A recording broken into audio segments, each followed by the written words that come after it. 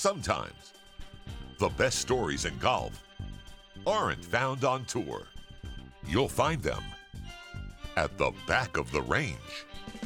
And here's your host, Ben Adelberg. And welcome to the back of the range. I am your host, Ben Adelberg. This is episode 288. Just a small amount of housekeeping before we jump into this episode. Merch is still available. Head over to thebackoftherange.com.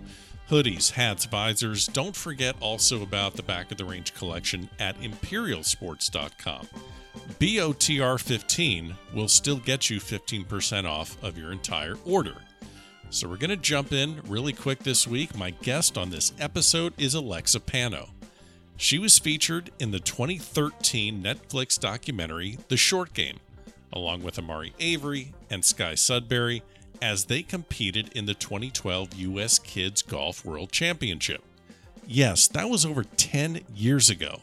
That's how long the junior and amateur golf landscape has been aware of Alexa Pano. What has she done since then? Well, she does know her way around Augusta National. She's a 3-time participant in the drive, chip, and putt. She won her age division twice. She played in all 3 Augusta National Women's Amateurs. She played an event on the LPGA of Japan Tour at the age of 11. 2 years later, at 13, she makes her debut on the LPGA Tour. She's qualified for U.S. Women's Opens, Junior Ryder Cups, Junior Solheim Cups, 5-time AJGA All-American. Her junior golf resume is, in a word, legendary. But now it's time for Alexa to go to work. She turned professional right after last year's ANWA, and after narrowly missing out on earning her card after a successful year on the Epson Tour, she got through LPGA Tour Q Series and locked up her card. Not bad for an 18-year-old that has spent the last decade in the public eye. We spoke about her start, her journey, and what lies ahead as Alexa starts her LPGA Tour career this year. So let's jump right into this episode. Alexa, welcome to the Back of the Range. How are you? Thank you for having me on today, Ben. Well, we're getting into 2023. You have a job this year, earning your card on the LPGA Tour. So congrats for that accomplishment. Now, most pros in the offseason perhaps go through equipment changes or they add some new fitness routine to the mix, but you actually address something far more important because, and I know this, in order to hit the golf ball, you actually have to be able to see the golf ball. So tell me about this procedure that you recently had done. Yeah, so everyone who knows me knows I hate taking a ton of time off of golf, and I recently had to kind of force myself into some for the off season. I got my wisdom teeth out, which wasn't too bad. That was only like 3 or 4 days. And then I had my LASIK surgery, which I was gone for 4 days. And then I think I took an extra one off because I had a red eye in. And yeah, but all improvements and I can see. So that's a really big positive. Yes, that's one thing with professional golf that you really should be able to do is be able to see long or short distances, far distances.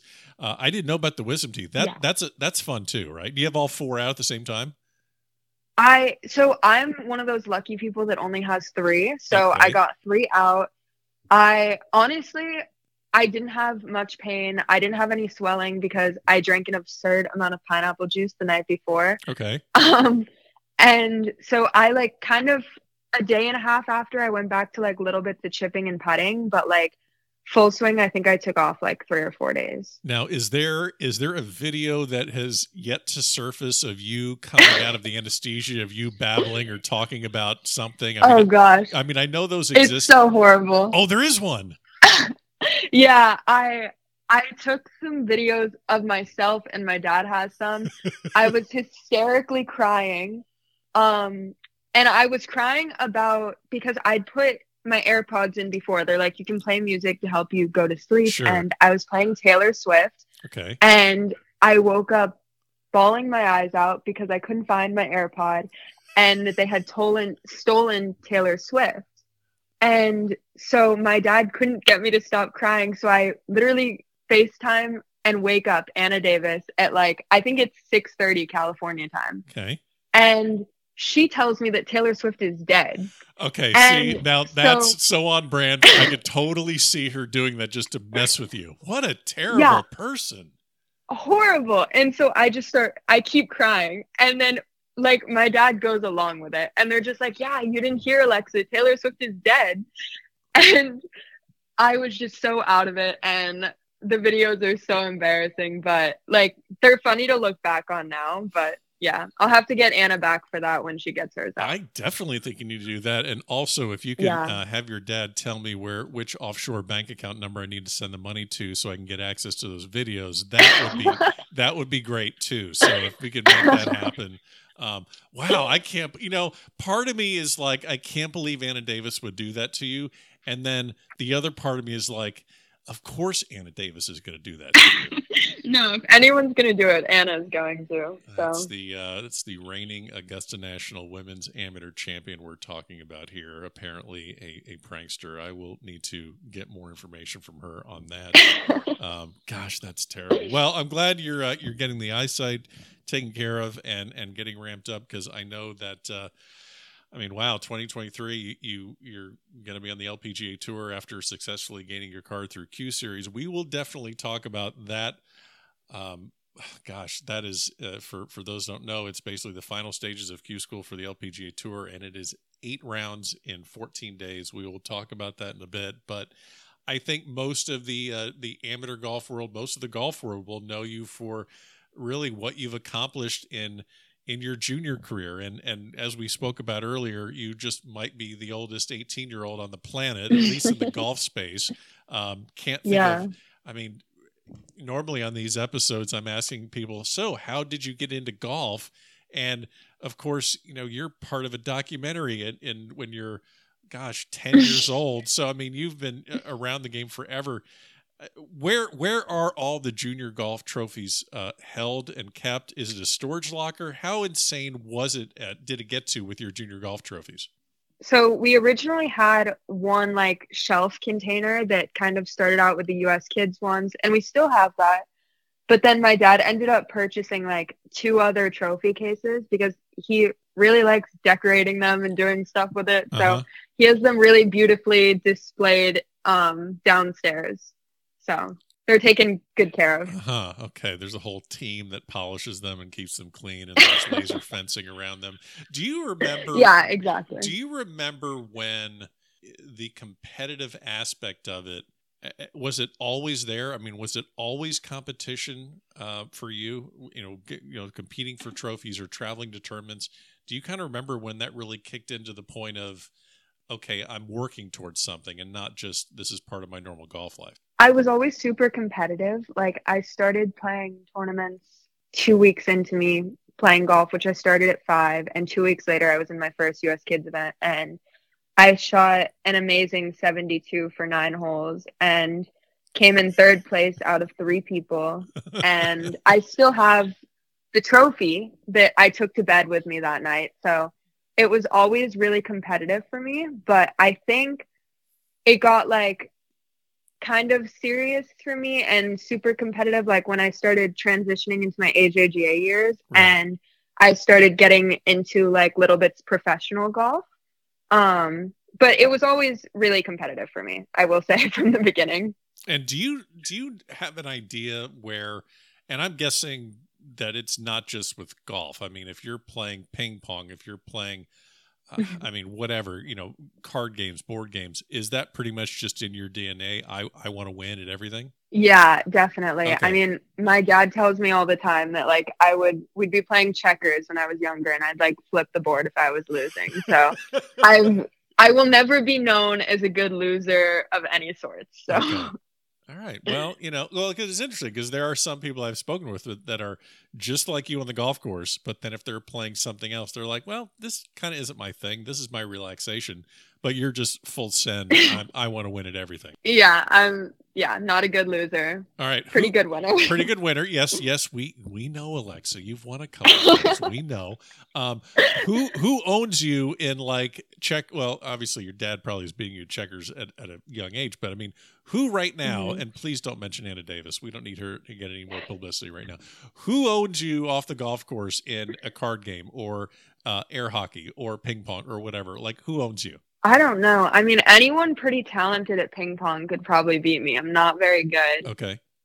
But now you got that eyesight thing fixed, so who knows? I know. Maybe it's my time to shine. Okay. I'm honestly not sure, but I do miss like in professional golf, we definitely need to get like ping pong tournaments or something because that was so much fun in junior golf. Yeah. And no, I'm curious what your first year. We'll talk a little bit about 2022 on the Epsom Tour because obviously you've played professional tournaments in the past. I think your first LPGA Tour event was at 13 or something ridiculous, but this was really your first season of being professional. So I definitely want to get into that. Anytime you compare someone to Tiger Woods, I think people kind of roll their eyes a little bit and be like, come on, man. I mean, there's only one Tiger Woods. But when I think, but I think I'm on solid ground here by comparing you to Tiger in the sense that I really can't think of a junior golfer that has been in the spotlight for the majority of their junior career as much as you have. I think that's a pretty good parallel. And you've been tagged with this term as junior phenom for a long time, and you've seen juniors come and go where they are great one year, maybe the next year they regress a little bit. Have you ever thought of like how did you kind of stay on the path to get you where you are today when you're a junior, you can find other interests, maybe you fall out of love with the game. Have you thought of how you've been able to get to this point in your career? I personally would never compare my accomplishments to Tiger, but I can see what you're saying, like in the sense that I've been in the spotlight since, filming at 7, which is insane. And it's definitely had its ups and downs, but I think my interest for golf has never wavered. I mean, even when my golf game has wavered or whatnot, the interest has always been there and I've always enjoyed doing it. I'm a range rat and that's never changed. But I think, I've definitely had some ups and downs. And one thing to help with being in the spotlight is my dad has always kept me super humble.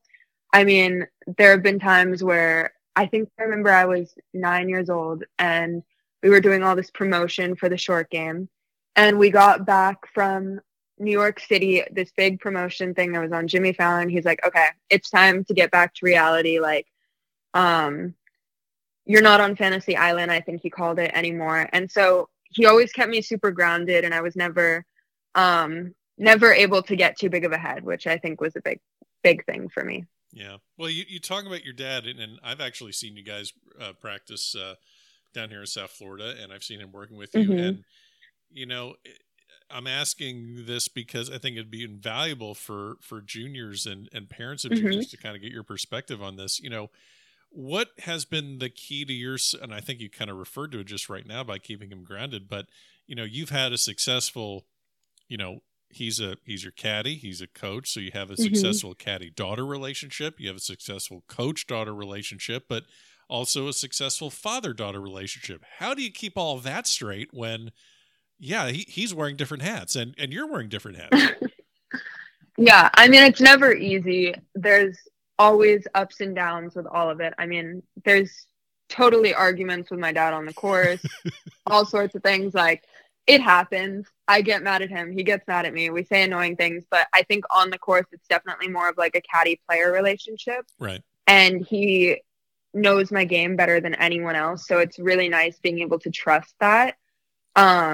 Even when I am annoyed at him, he just knows me better than anyone else. But I think a lot of what we do off the course is there's not a ton of like golf talk or even watching a ton of golf. I mean, I'm usually the one forcing him, but I think there's a pretty good balance there, and having him as my caddy out for this first year was really helpful. I don't think I would have survived all the travel and the craziness of being on tour if I hadn't had him there all year. What are the kind of the pressure points? Like, what are the things that drive him nuts, and what are the things that drive you nuts? Like, what are those two areas where you're like, yeah, I can't go there with him, or he knows, like, yeah, I got to be careful where I go with, like, what are those spots? Honestly, the only one that's coming to mind is when he's caddying, I will get really nitpicky with like people chewing or breathing around me. I'll stop. And I know that sounds horrible, but like if I hear like heavy breathing or something, he knows that's like, or if I hear chewing too close to me, like he knows that's that one line he cannot cross. I will start an argument right there. Gotcha. But I don't know. I don't think there's any like solid lines that he knows he can't cross because he's more comfortable with me than like another caddy would be. And same with me. Like if I know he's doing something wrong, I'm a lot more comfortable to tell him because it's just a lot different, which right now is working for me because I'm able to take things out on him or vice versa. So basically you're prepping for a final round of an LPGA tournament this year. You're on the putting green. You're about to go off in the final pairing. You're tied for the lead with Nelly Korda, and your dad comes over and starts eating potato chips right next to you while you're putting. I mean, would that? Oh God, that'd be the end of it, right? I mean, just literally just that'd be. Shut the tournament down. I'd get so upset, and he knows it. All right. That's like even my future caddies, like they will know that can't happen. I'll lose it. You know, I feel bad because I think I just made a mistake here because I think what's going to happen now is, you know, who's listening to this podcast right now is Anna Davis. And oh no, she already does this. Oh, we were literally on FaceTime last night and she'll start chewing her chips extra loudly just to piss me off. I can't. I wish I was making it up. Anna Davis is a monster. She is. I'm glad the world knows now. Okay. Well, listen, if we haven't, I thought we were going to accomplish a lot in this episode. We were going to share all this knowledge that you've gained in junior golf. But I think the overarching sentiment that we've portrayed out into the world right now is Anna Davis is a monster. Yeah. I mean, I'm glad everyone knows now. Okay. I mean, we could stop the episode since we've accomplished that, but we're going to keep going. We're going to keep talking. Now I don't cover a lot of junior tournaments, but you know, I'm around enough and I see the different environment and I see the interactions between parents and juniors. And, you know, I see all types. You know, I see the parents that are really involved, and then I see the ones that are kind of off to the side, just walking down the cart path and, you know, chewing quietly, of course. And, you know, they're just kind of watching their kids, and there's hugs all around, no matter if they shoot 67 or 77. I mean, your relationship with your dad is one thing, but you probably, I mean, all your friends that you play junior golf with, you've seen all types of different dynamics. Like, what are maybe some of the most successful ways for parents to support their kids while they're competing at a very high level with all sorts of pressure that, you know, whether it's internal pressure from, you know, a coach lingering around? What are some of the things that you saw that are like, wow, that they have a great relationship? I mean, I think on that front, everyone's super different. I think that's the nice thing about golf is there's so many ways to get it done, but there's so many different ways to go about that. I mean, my dad's always traveled with me, but there's girls who travel without parents. There's girls who travel with parents and coaches. I think the only way that I would say can be really tough is I see a lot of parents will like have their kids out on the practice area like extreme hours or kind of going to the extreme limits of stuff. But I think there's just so many ways to get it done, and there's no way to like say there's one better than the other. But yeah, I definitely know it's difficult juggling junior golf and the travel and everything that goes along with it. It's never easy. Yeah, one thing I've seen is like, I think the player, no matter what their age, has to be able to tell the parent, like, I'm done for the day, or I'm not here right now. Like, I have to get away from this. No, exactly. Yeah. There's always a limit with what you're doing. Yeah. Where the return on investment of the time is not there. You got to get out of there. Mm-hmm. Now you turn pro, which means, unfortunately, at least for now, unless something changes, your competitive career at Augusta National is over. You played in 3 Mm-hmm. ANWAs. I mean, I know you'd love to get back there for another one, at least for the one opportunity to bump off Anna Davis because she's the defending champion. I mean, there's that. Maybe you can get your status back just for that week and then resume your pro career. Have you thought about doing that? Yeah. I mean, that would be best case scenario. Last year, I had Epson status after I got it at Q school, obviously, and I played the first event of the season as an amateur, and then I skipped the next 4 events because I specifically wanted to end my amateur career at Augusta National. Right. And nobody really knew that I was turning pro the next week. Everyone kind of knew I was turning professional. Nobody really knew it was the next week, except you might have, because I was trying to not tell you. Right. But I kind of told you. Yeah. And I think even Mega Gane, another one of my close friends, I texted her that week and I was like, yeah, this is the week that it's happening.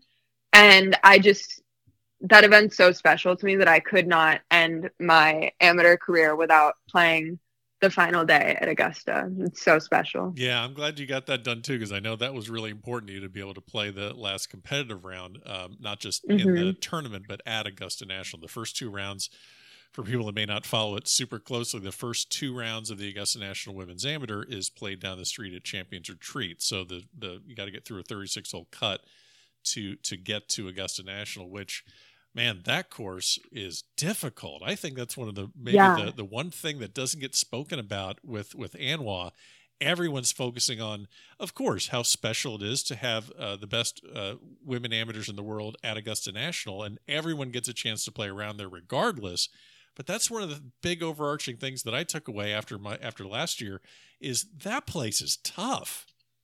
Definitely. I mean, I still call it one of the hardest courses I've ever competed on, but I do love it because it's so it makes you think and focus on every shot, but at the same time it's you cannot take a break on a golf course or on a shot on that golf course. It's so challenging, and it honestly felt like going to Augusta was not easy by any stretch, but it felt kind of easier going to Augusta after playing at Champions Retreat. Yeah. No, I could totally see that.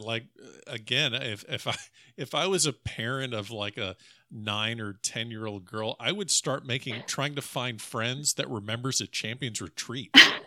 I'd want to get as much practice there as possible. Forget about trying to get onto Augusta National. I'd figure out a way to get to Champions Retreat. Oh yeah, the skills that you get from playing there every day would be unreal. What did you see at Augusta National? I mean, you've played there. You played in 3 ANWAs. Drive, chip, and putt. I guess the wow factor of it probably never goes away. But for you probably had.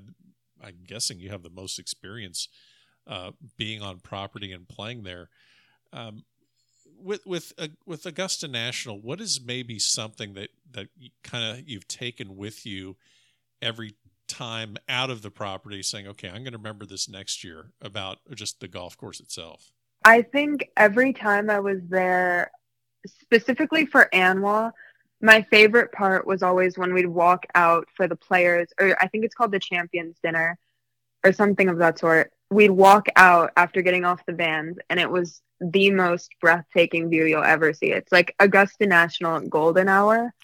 And I really wish I was experiencing that again this year. That's probably one of the only things I really miss from my amateur career right now, is that I'm not going to be able to experience that this year. But hopefully ANWA will make a professional event so I can. But it's definitely every experience that I have at Augusta National is one of my best experiences in golf, for sure.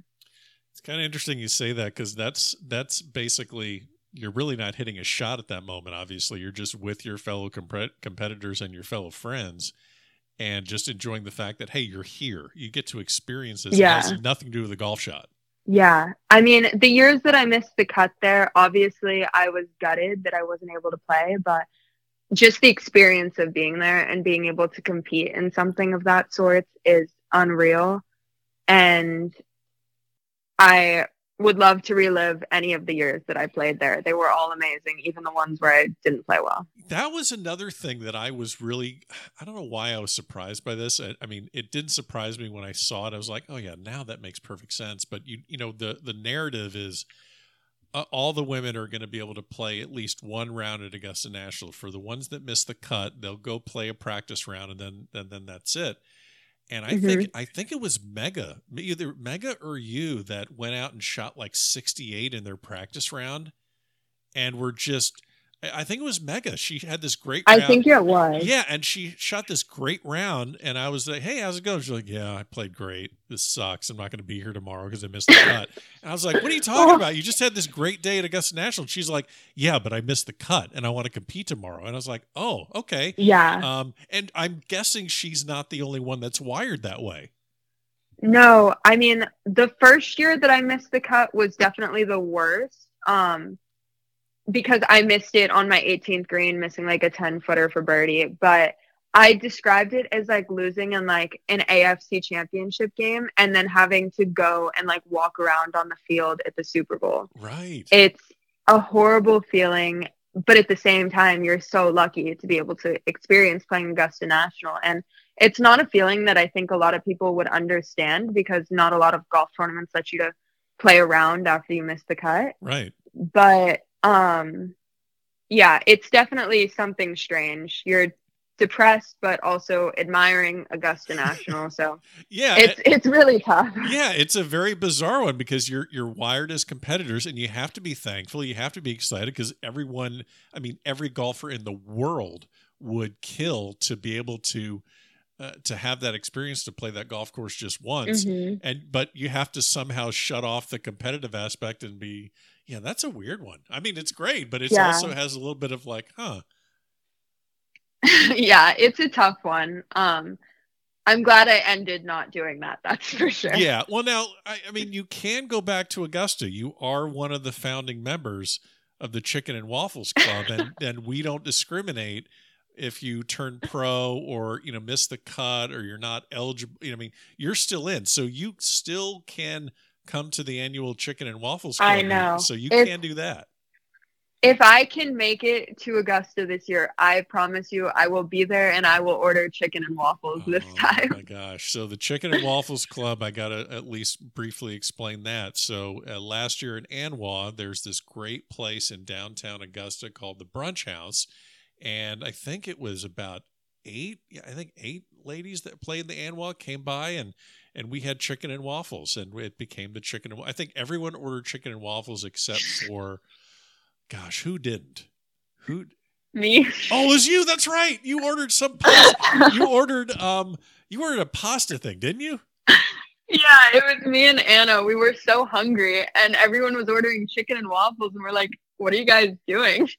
And so we ordered like pasta from a little breakfast place. Yeah, and they it was really good though. Yeah, but these chicken and waffles were just like, basically the plates were the size of hubcaps, and it was yeah. So I think we're doing that again this year.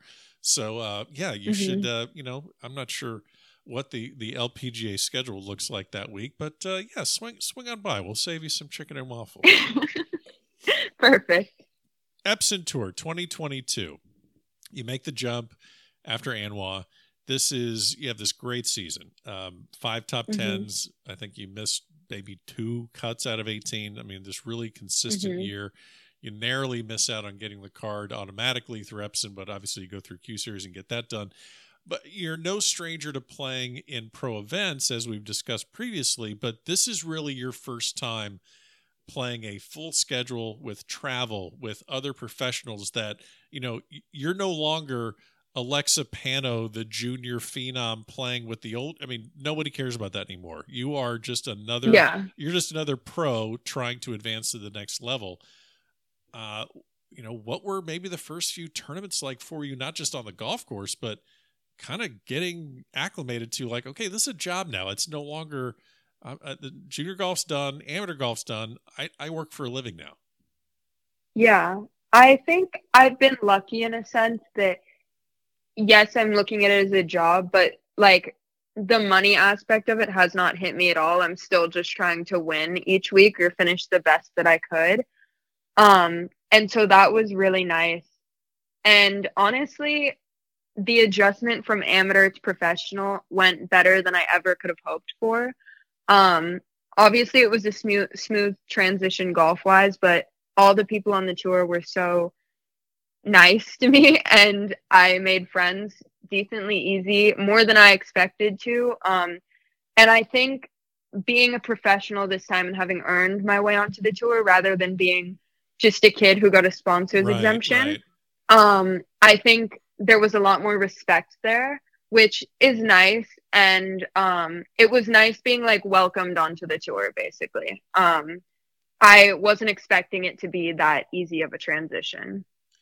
Does that tour have more of a feel like, hey, we're all trying to get to the next level, but I mean, I don't want to say that everyone's helping each other because you still are competing against each other, but it sounds like what you're saying is that it's like, hey, we're all in the same boat. We're all trying to get to the same place.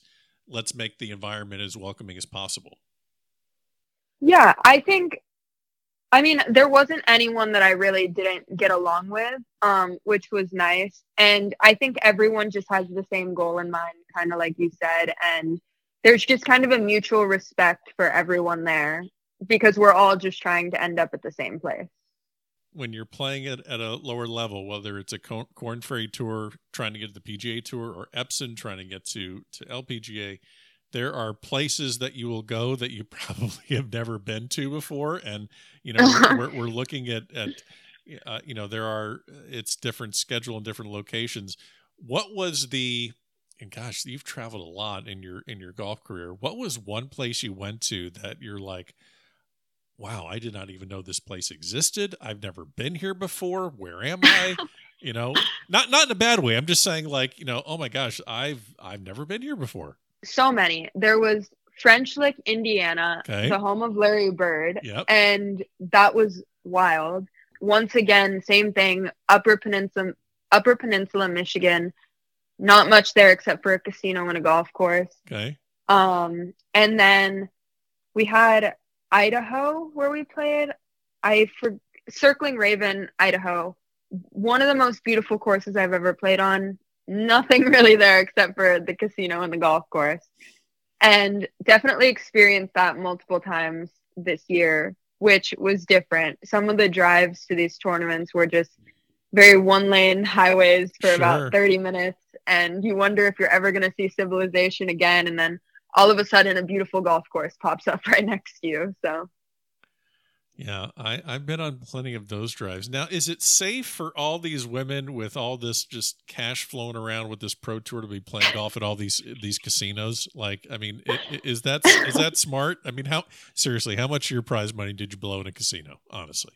Oh gosh, I'm horrible at spending money. I hate doing it. And so I turned 18 this year, and we played the event that we were just talking about, Circling Raven in Idaho. And one of my good friends on the tour, Alisa Rodriguez,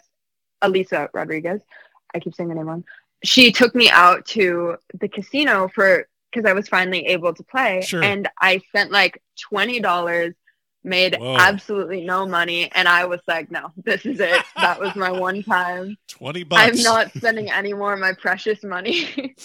Wow, $20, you high stakes gambler, you. I could just see you just sitting at the nickel slots for like 2 hours, and then once your $20 are gone, you're like, that's it. No, we were literally playing like dollar slots, and I was like, no, I can't even do more than that. That's funny. Oh my gosh, yeah, that's yeah. You probably have heard of Daniela Icabelli, though. I have. She's kind of a mini tour legend, and I don't know the exact number because she didn't really tell anyone. She kind of let the rumors like float around, but she made some 5-digit winnings off of the casinos that we went to. Wow. Okay. She told me that she doesn't ever have like issues paying for hotel rooms and stuff there because the casinos know her really well. Oh, okay. And I was like, yeah, I'll just stick with my like $20 and never again. So basically, it really isn't a golf career she has. The golf is just kind of the front for her gambling career, is what you're saying. Yeah, exactly. And then she won on tour too, so I guess it was like a win-win for her. All right. Well, I think we're figuring out the key to her success. That might be an interesting future conversation there. How has your practice and preparation, has it changed at all now that you're having to balance more travel? Like, are you super structured with balancing, whether it's short game, long game, fitness, stretching, physio? How do you kind of organize everything in your first year? I think the main thing for me my first year was kind of balancing practice rounds and practice and stuff and not overworking. There's a lot of times you think like if you're spending all day out there and playing 18 holes that you're going to be extra prepared for like the week, but it's not sustainable on the schedule that we're playing.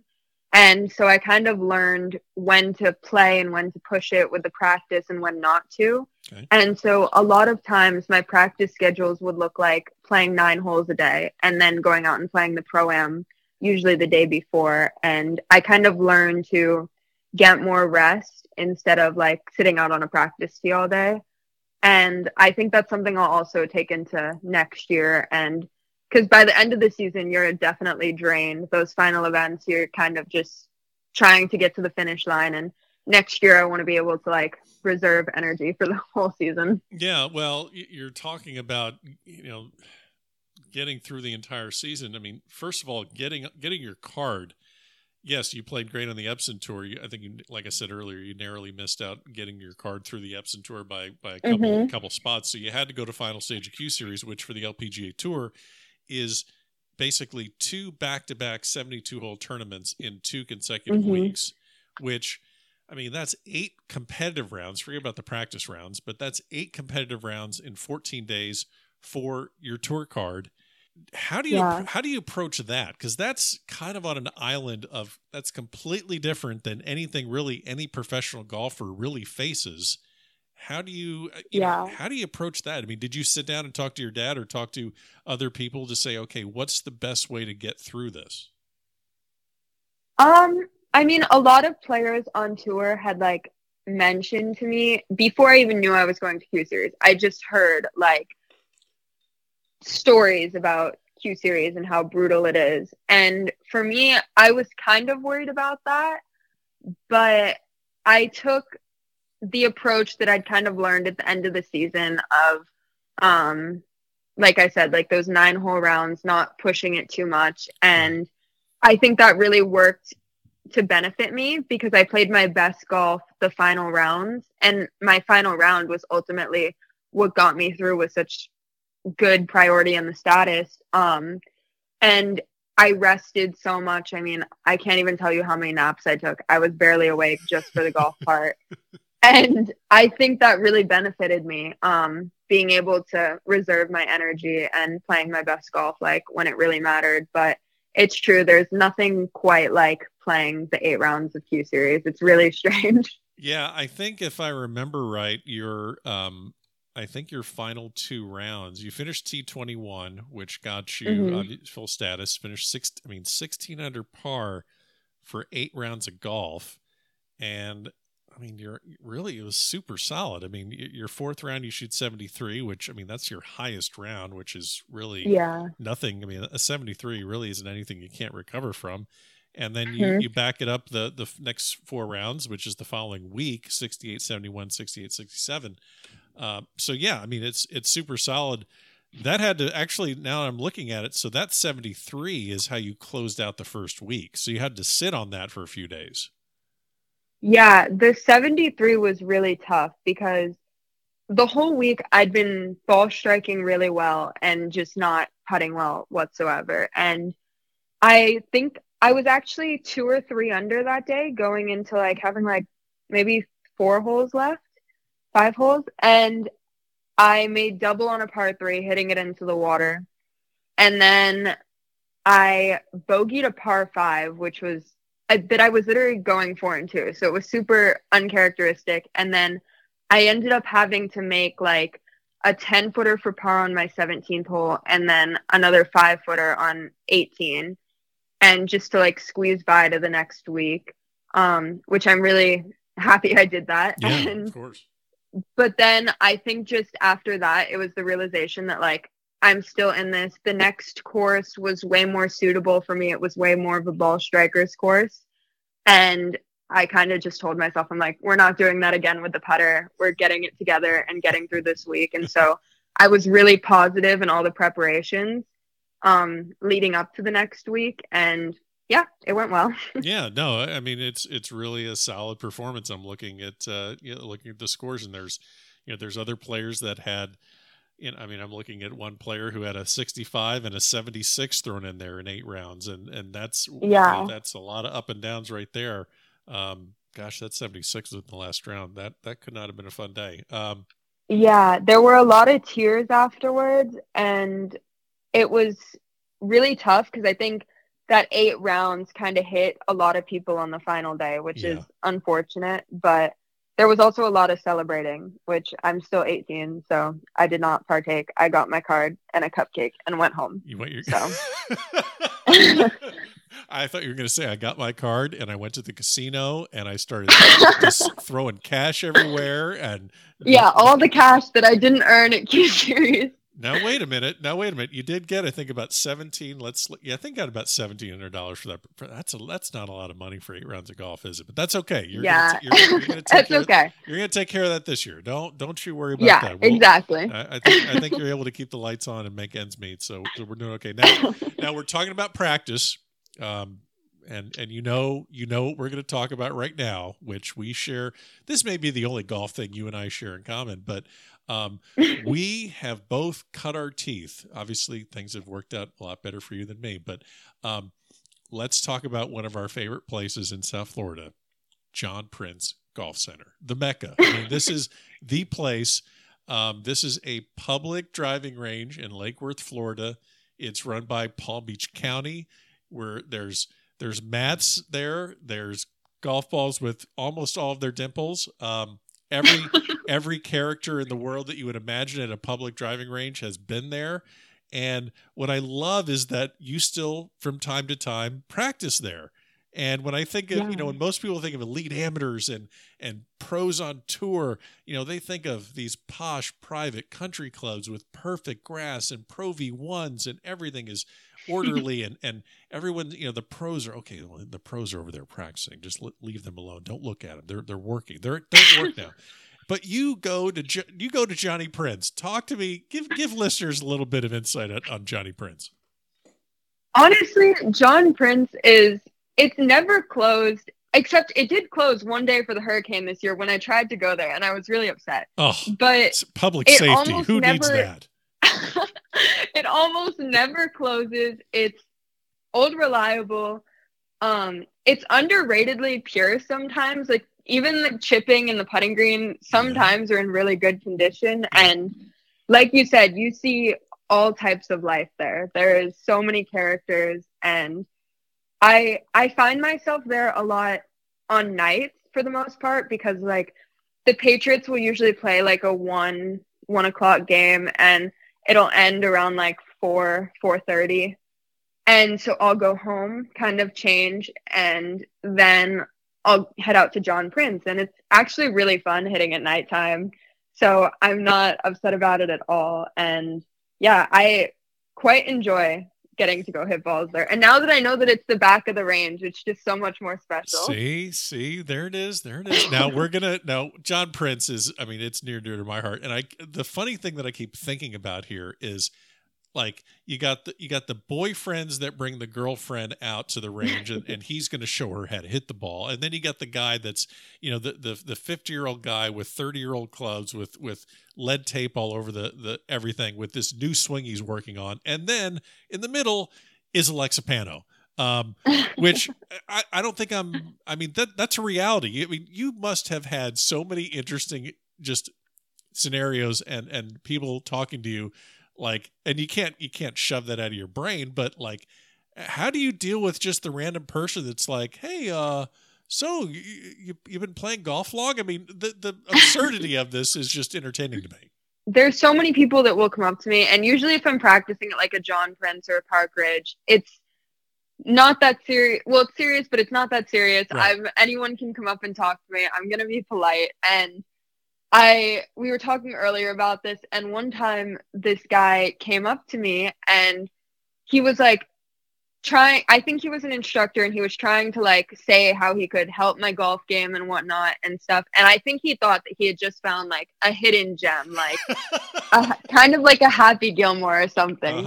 Sure. And he kind of asked me, he's like, oh, have you started putting yourself in like US kids tournaments? And I'm like 15 at this moment as well.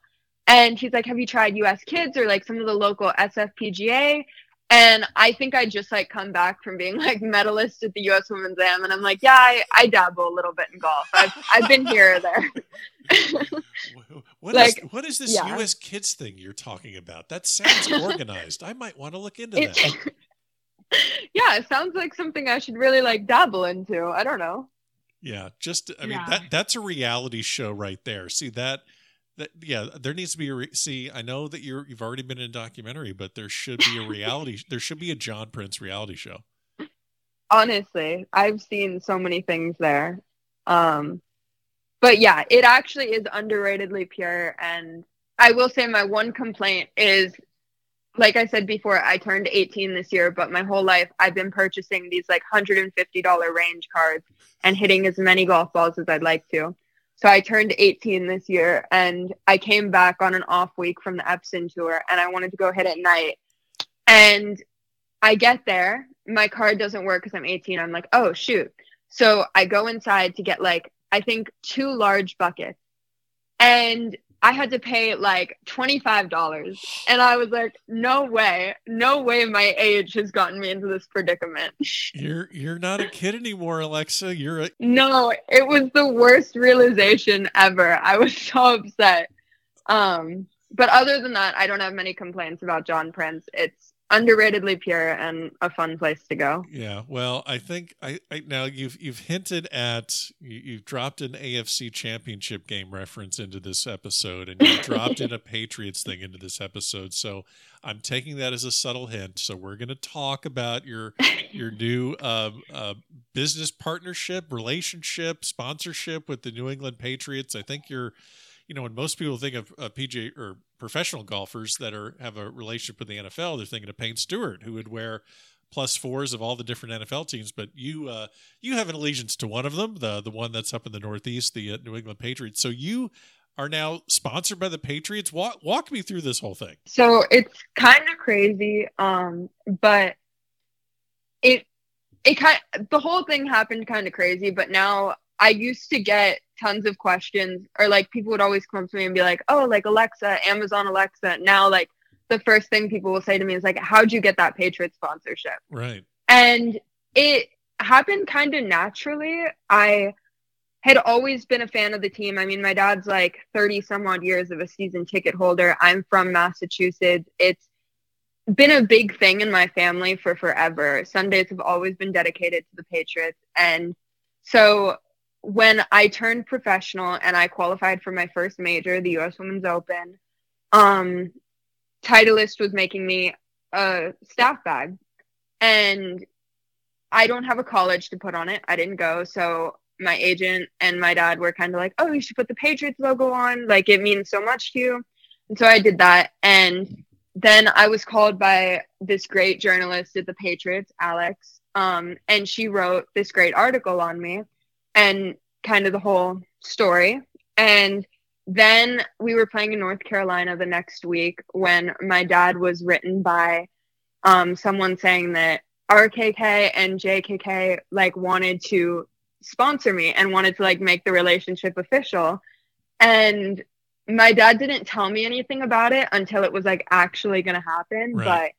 But it's like his proudest moment. I mean, he has like been such a big fan of this team for so many years. And now we're kind of affiliated with them. And I remember the day that I went and visited the team when I was up in New England, and they told me that they were officially going to sponsor me was like one of the best days ever. I mean, getting to even go into like the trophy rooms and see the rings was like a great enough experience for me. And getting to meet like Andre Tippett, who came in holding a Scotty Cameron putter, that was already a great enough experience for me. And then they told me that they wanted to sponsor me, and I was like, this day cannot get any better. So I'm super lucky to have managed that, and the support from the team is amazing. They're so supportive of my golf, for sure. That's a really cool sponsor. Now, of course, you know, when Titleist is making that staff bag, you know, if you would have put John Prince on the bag, maybe you wouldn't have to pay for range balls. But I think you went the right way with the Patriots. I think the upside there. Yeah, I think you did good. Now, let me ask you this one. I have friends that are Patriots fans, and I guess this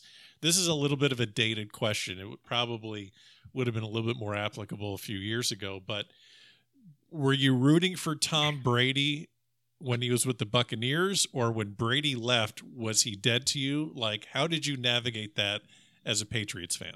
I would never say he's dead to me, because like he was so amazing for so many years. Right. But I will say I am a Patriots fan, and so my loyalties lied with the Patriots. But my dad definitely took it to heart. He was not okay. And it's funny.